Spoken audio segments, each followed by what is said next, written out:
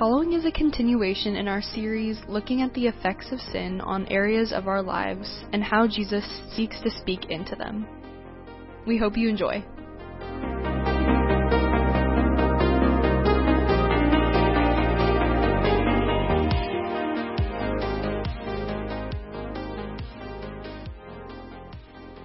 All right, y'all can take a seat.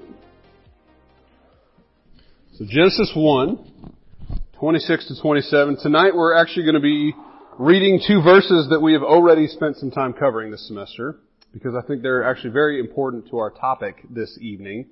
And we're going to jump in tonight studying something that we actually teed up last week during the conclusion when we were asking what is one of the most important questions that y'all are asking in the world today. And that question is about identity. Who am I? The culture is always trying to tell you that you need to identify however you want to. That the world is yours and you need to live your life, your truth. And that's at the core of who you are. It's whatever you define it as. So we're going to be talking about identity. So let's pray and ask the Lord's blessing upon this evening. Heavenly Father, we do ask that you would be with us as we open your word, as we look at just how selfish we can be because of sin. Lord, we ask that you would help us to look to you for our identity. We ask that you would help us to look to you for answering the question of who we are, because we belong to you, Lord. I pray that all these students would see that. I pray that we as leaders would see that as well.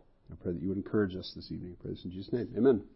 One of my favorite writers is by the name of Eugene Peterson. And in his book, Run with the Horses, he reminds us of some of the ways that modern life tries to depersonalize us and degrade us. And we can almost become like a number instead of an actual person. This is what he writes. He says, I'm frequently and authoritatively treated impersonally. I begin to think of myself in the same way.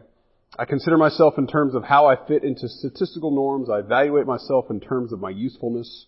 I assess my worth in response to how much others want me or don't want me.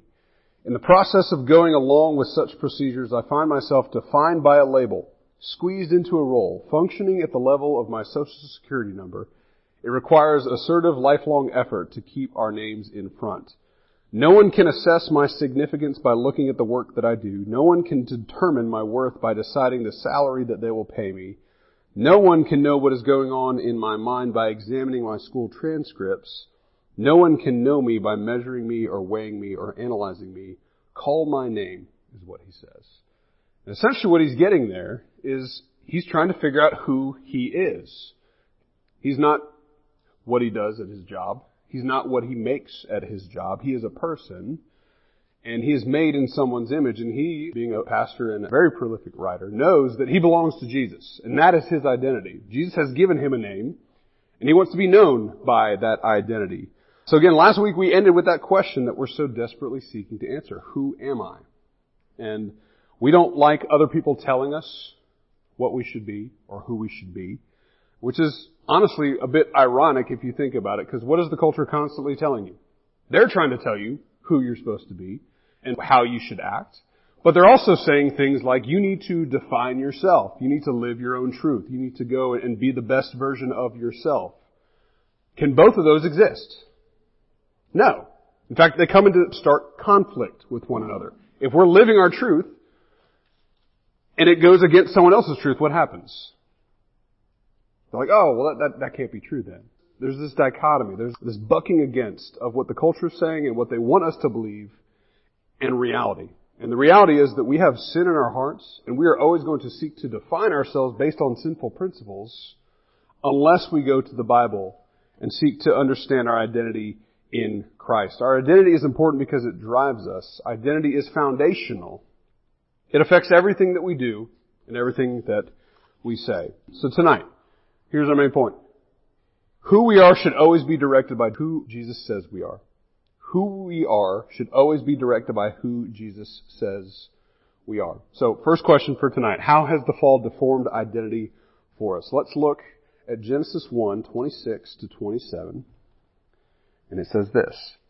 Then God said, let us make man in our image, after our likeness, and let them have dominion over the fish of the sea, and over the birds of the heavens, and over the livestock, and over all the earth, and over every creeping thing that creeps on the earth.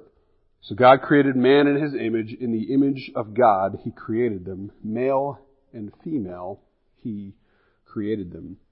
This passage that we've touched on so many times on Wednesday nights is our foundation for who we are. And who does it say we are? You can answer this out loud. It's a very standard Bible answer. Who do we belong to? God. He says we're made in His image. So our identity, our created identity as His creation should be in what? In the fact that we are made in His image. That we are image bearers. That we reflect our Creator. We don't start anywhere else. We have to start there. And as I've said so many times, when we have that, that means we all have dignity. That means we all have worth. That means we all have purpose. It means that every one of us is valuable in God's eyes because we're made in His image. Yet the problem comes with sin. What does sin do with that? This beautiful thing of being made in God's image. Sin does what? Destroys that image. It taints that image. It makes it ugly. And Jesus was sent on this rescue mission to reclaim that for us. He was sent on this rescue mission to come and die on the cross so that we could see that, yes, even though I have sin in my heart, I am bought with a price.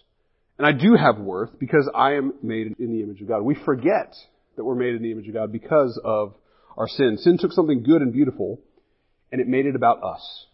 It made it about ourselves when it should have been about God and what He has been doing. I'm going to invite Luke to come up and read Genesis 11. We read this just a few weeks ago, but we're going to read the story of the Tower of Babel because I think this is actually one of the very first parts in history where we actually see this whole idea of people trying to make something of themselves, trying to make themselves who they want themselves to be. So Genesis 11, 1-6. Starting in verse 1. Now the whole earth had one language and the same words. And as people migrated from the east, they found a plain in the land of Shinar and settled there. And they said to one another, "Come, let us make bricks and burn them thoroughly."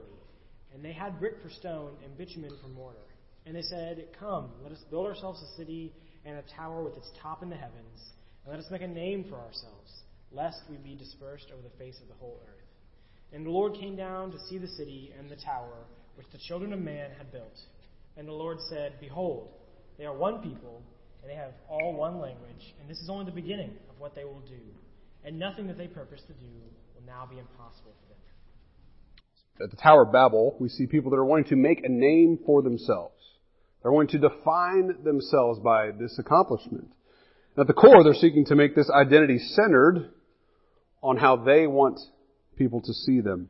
And herein lies the problem. People who are made in the image of God are trying to make an image of themselves. Both of those things cannot be true. Only one can. Being made in the image of God did not cease at the fall. The problem is that at the fall, we either don't see that we're made in the image of God, or we see it as this fluid thing that we can kind of mold and shape to be what we want it to be. Pride is at the very core of this. Do any of y'all struggle with pride? You're teenagers. Every single one of you should be raising your hands right now. Okay? We're all prideful. We all want what we want. Naturally, we are all self-centered individuals. And that comes from what? That comes from the fall. That comes from sin. That picture being made in God's image, something to reflect something greater, has now become about us and what we want and what we desire. Eve saw the fruit, and what did she do? She desired it and went for it. Adam, when he saw her eating the fruit, what did he do? He didn't stop her. He ate it too. Okay? They saw what they wanted with their eyes, and they went after it. We are the same way. As prideful individuals, because of our sin, we want what we want. So as we wrestle with something like identity, we have to understand that pride is always going to be fighting against us as we wrestle with what the Scriptures say about identity. The fall has taken something beautiful, which was supposed to be about our relationship with God, and is making it about our relationship with ourselves, with our selfish selves. So often, we can confuse our behavior with identity. Think about a courtroom. A judge may say something like, "You have stolen something, therefore you are a thief." Or, "You have killed someone, therefore you are a murderer." Or, "You have lied about something, therefore you are a fraud." And there is some truth in statements like that. But we're all frauds. We're all murderers. We're all thieves. We're not sinners because we sin. We sin because we're sinners. And there's a difference if you think about the verbiage of that. We start with our sin because that's ingrained in us at the fall.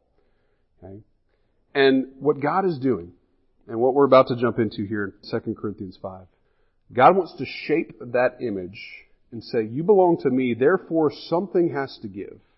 Something about us has to change.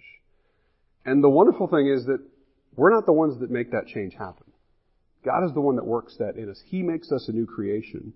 Okay, so at the fall, we lost this sense of being made in the image of God, but the beautiful thing is that Jesus wants to reframe that for us and help us to see the right way of how we view identity and how we view ourselves. So let's turn to 2 Corinthians 5:16 to 21, and Phil's going to come and read that for us. Okay, it says, "From now on, therefore, we regard no one according to the flesh. Even though we once regarded Christ according to the flesh, we regard him thus no longer. Therefore, if anyone is in Christ, he is a new creation. The old has passed away, behold, the new has come. All this is from God, who through Christ reconciled us to himself and gave us the ministry of reconciliation. That is, in Christ God was reconciling the world to himself, not counting their trespasses against them, and entrusting to us the message of reconciliation. Therefore, we are ambassadors for Christ, God making his appeal through us. We implore you on behalf of Christ to be reconciled to God.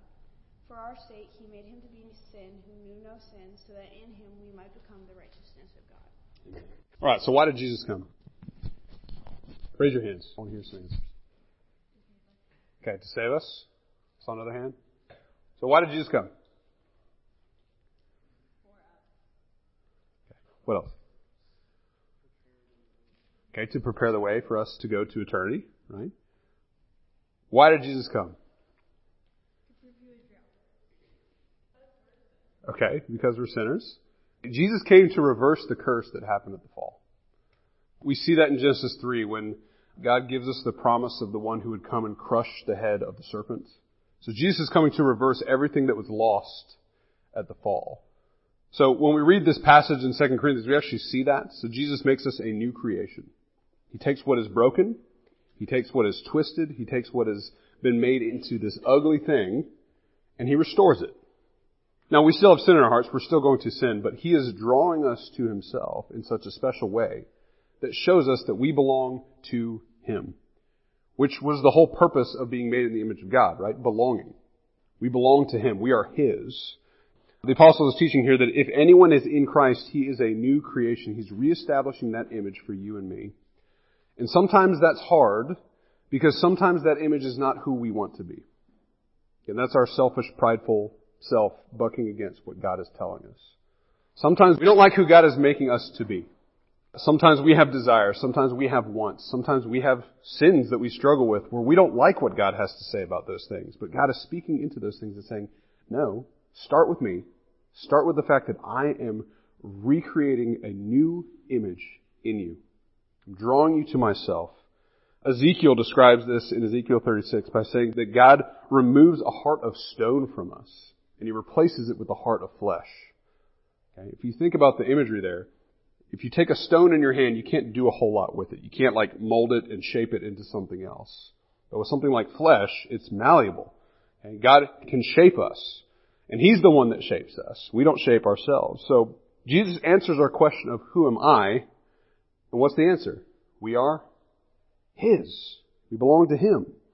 And when we look for that image outside of what we were created to be, it's always going to fall short. Whatever you identify as, if you say, I am this, I am XYZ, whatever it is, all those things are eventually going to fall short and going to leave you completely unsatisfied.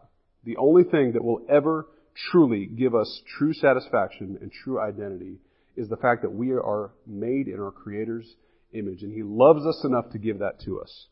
He loves us enough to instill that inside of us.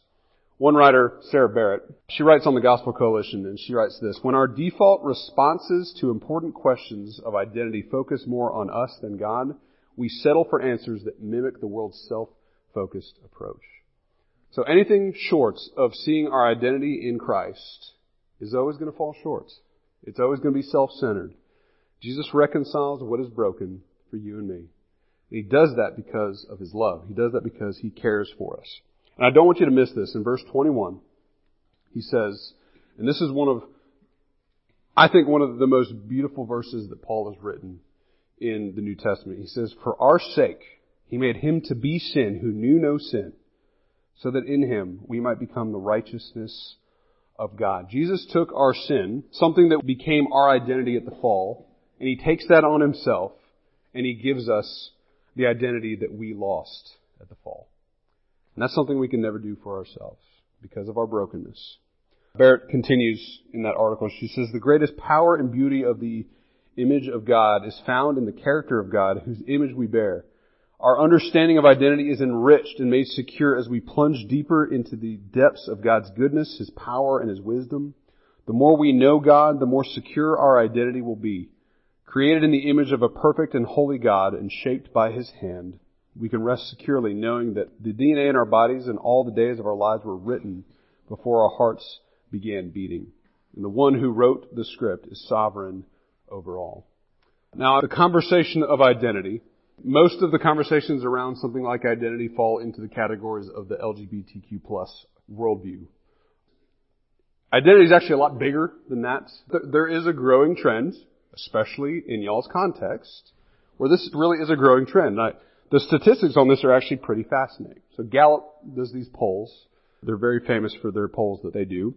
And they have found that identifying in these categories, the LGBTQ plus self-identification, has doubled every generation since 1946. Which means it started very, very low, like 0.0 something percent. And now it's up to 7% of people identifying in this way. Okay? And as Christians, our hearts should break for that because it's a flaw. Our view of self. It's a flaw in our view of sexuality, which we're going to touch on next week. It's a flaw in the way that God has created how men and women are made. And we don't need to look at that with judgment. We need to look on it with sympathy. This is a worldview problem. Like we look at the world and we look at how we want to be and we plunge into things that aren't helpful for us. We plunge into things that are not good for us. Our culture preaches tolerance so much. But it's never tolerant when it comes to the identity issue. Christians are ostracized for their view on things like identity. You are going to be ostracized if you hold a biblical sexual ethic. We see this all over the world. And I'm not going to preach doom and gloom because I think the Lord is doing fantastic things in this area. But if we are going to identify the way that the Bible tells us to identify, then the world is going to hate us. The world is going to persecute us. And maybe you've experienced that a little bit in your schools. Maybe you've experienced that with your friendships. Because the world is telling you, live however you want. Live your truth. Live by your own rules. We so easily identify with our sin rather than with our Savior. And that's at the core of identity. Finding our identity in something that's fluid and changing all the time is not helpful for us. Because identity is something that's supposed to be foundational, something that's supposed to be strong, something that's supposed to be consistent. And if it's in something that changes however we're feeling every day, then it's always going to fall short. Barrett continues, "Beginning a theology of identity with who we are leaves out the most important piece of the story, who God is. And it has to start there." And that's why we always go back to Genesis 1, 26 to 27. Because what that does is it reminds us that no matter how I'm feeling in this moment, no matter what I want to be in this moment, no matter where I want to be tomorrow or the day after that, God is consistent. He does not change. He loves me. He has created me in His image. That's my identity. This is the core of who we are. An identity outside of Him will crumble because it's based on a weak foundation. So my encouragement to y'all tonight as we wrestle with this whole picture of identity. And there are a million ways that we can identify. Infinite amounts of things that we can identify as. And a lot of those things are good. A lot of those things are helpful. Okay? I identify as a father. I have children. If I didn't identify as a father, y'all should report me because I'd be neglecting my children. Like I identify as a pastor. I love shepherding y'all. I love teaching y'all. If I didn't find identity in that, then I probably wouldn't be doing very good at my job. So there are good things that we find identity in. But at the core, we have to start with our image being found in our Creator. Who we are should always be directed by who Jesus says we are to be. So let's pray, and we'll go into small groups and unpack this. This is a very deep topic. We've barely even scratched the surface on this thing, because there's all sorts of rabbit trails we can go down. There's all sorts of other topics that we can intertwine with this. But this is just to kind of get the conversation started.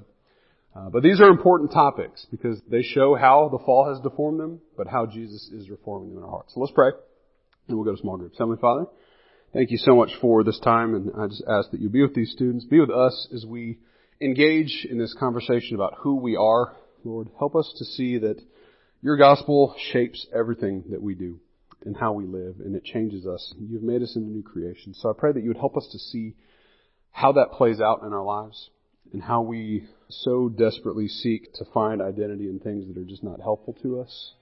I just pray that you would help these students to rest in their identity in you, Lord. It's such a hard thing for us to do on a consistent basis, but I pray that you would teach us tonight. I pray this in Jesus' name. Amen. Thank you for tuning in. We hope this has been helpful for you. Please keep an ear out for more audio upcoming from WYM.